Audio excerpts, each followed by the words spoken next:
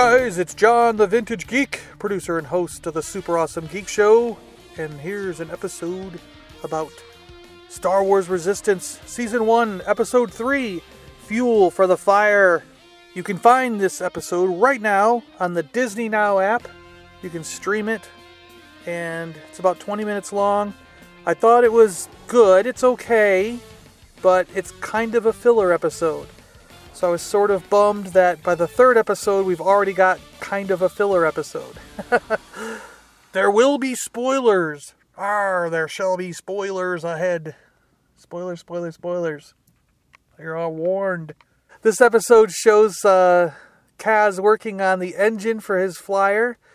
He finds out some secrets about his mentor here, whatever you want to call him, the guy that he's living with, who's in command. He's in charge of their little group, and you find out that he's got some background related to the Resistance, even going all the way back to the Battle of Scarif and Yavin and stuff, Jakku, where he might have fought in the rebellion.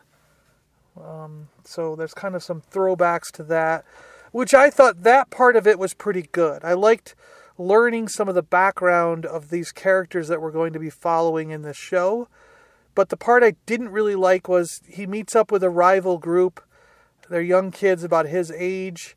They manipulate him into helping them steal some fuel for their ship.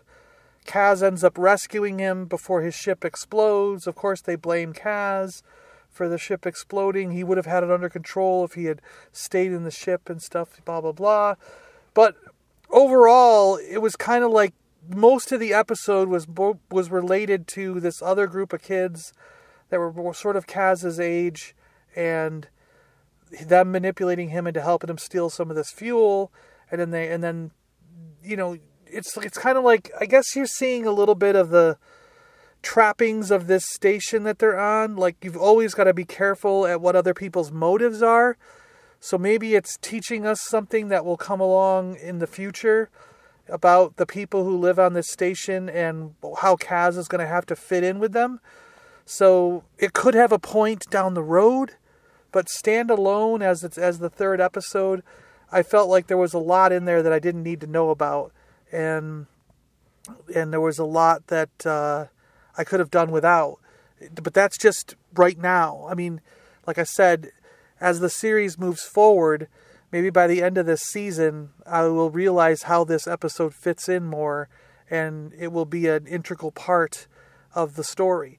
But right now, just having watched it on its own, I could have done without it, So I feel like I look at it as like a filler episode already, and not something integral to the story. But that could be totally wrong. You never know. You don't know where they're going with it. So some of this background information and some of the stuff with the kids manipulating Kaz and how the station operates in that manner might be integral to the way the story moves forward, so, which I'm hoping for. That's what I'm hoping for, because it would make this episode more important than it seems at the moment, and but overall, I mean, it's still worth watching. It's another Star Wars thing to watch, so I think it's kind of good to watch. It's only 20 minutes long, so it's not going to take a whole lot of time out of your life. And, I like that the race announcer, the announcer on the station, is the same. This is something I should have said in the first episode review, but he's been the same voice actor that did the announcer in the pod race in the Phantom Menace. So I think it's cool that they got the same voice actor to do the announcing. It's a nice throwback. It's pretty cool. I wonder if it's the same exact character, because I don't think we've seen him yet, but that would be pretty cool. Another thing that's really cool is I love the two characters that they've built, that they've created, that have their own junk shop. That's where Kaz gets parts for his ship and the ships that come in that need repair that his crew is going to be working on. I love the guys that are down there. I think they're so cool. They're so much fun. They are funny, and they seem to be really a great pairing. I think this is I would like to see a show just about those two guys, because so much fun. Flix and Orca, right? That's their names. Yeah, that's them. Those guys are so awesome. I love them. They're just cool. I love them. I love them already. I want Funko Pops of both of those. And I think that's all I got. This is going to be a really short one. Just a quick blurb on what I thought of Star Wars Resistance Season 1, Episode 3, Fuel for the Fire. And, yeah, I don't think I have that much more to say on it. All right, guys. Thanks for listening.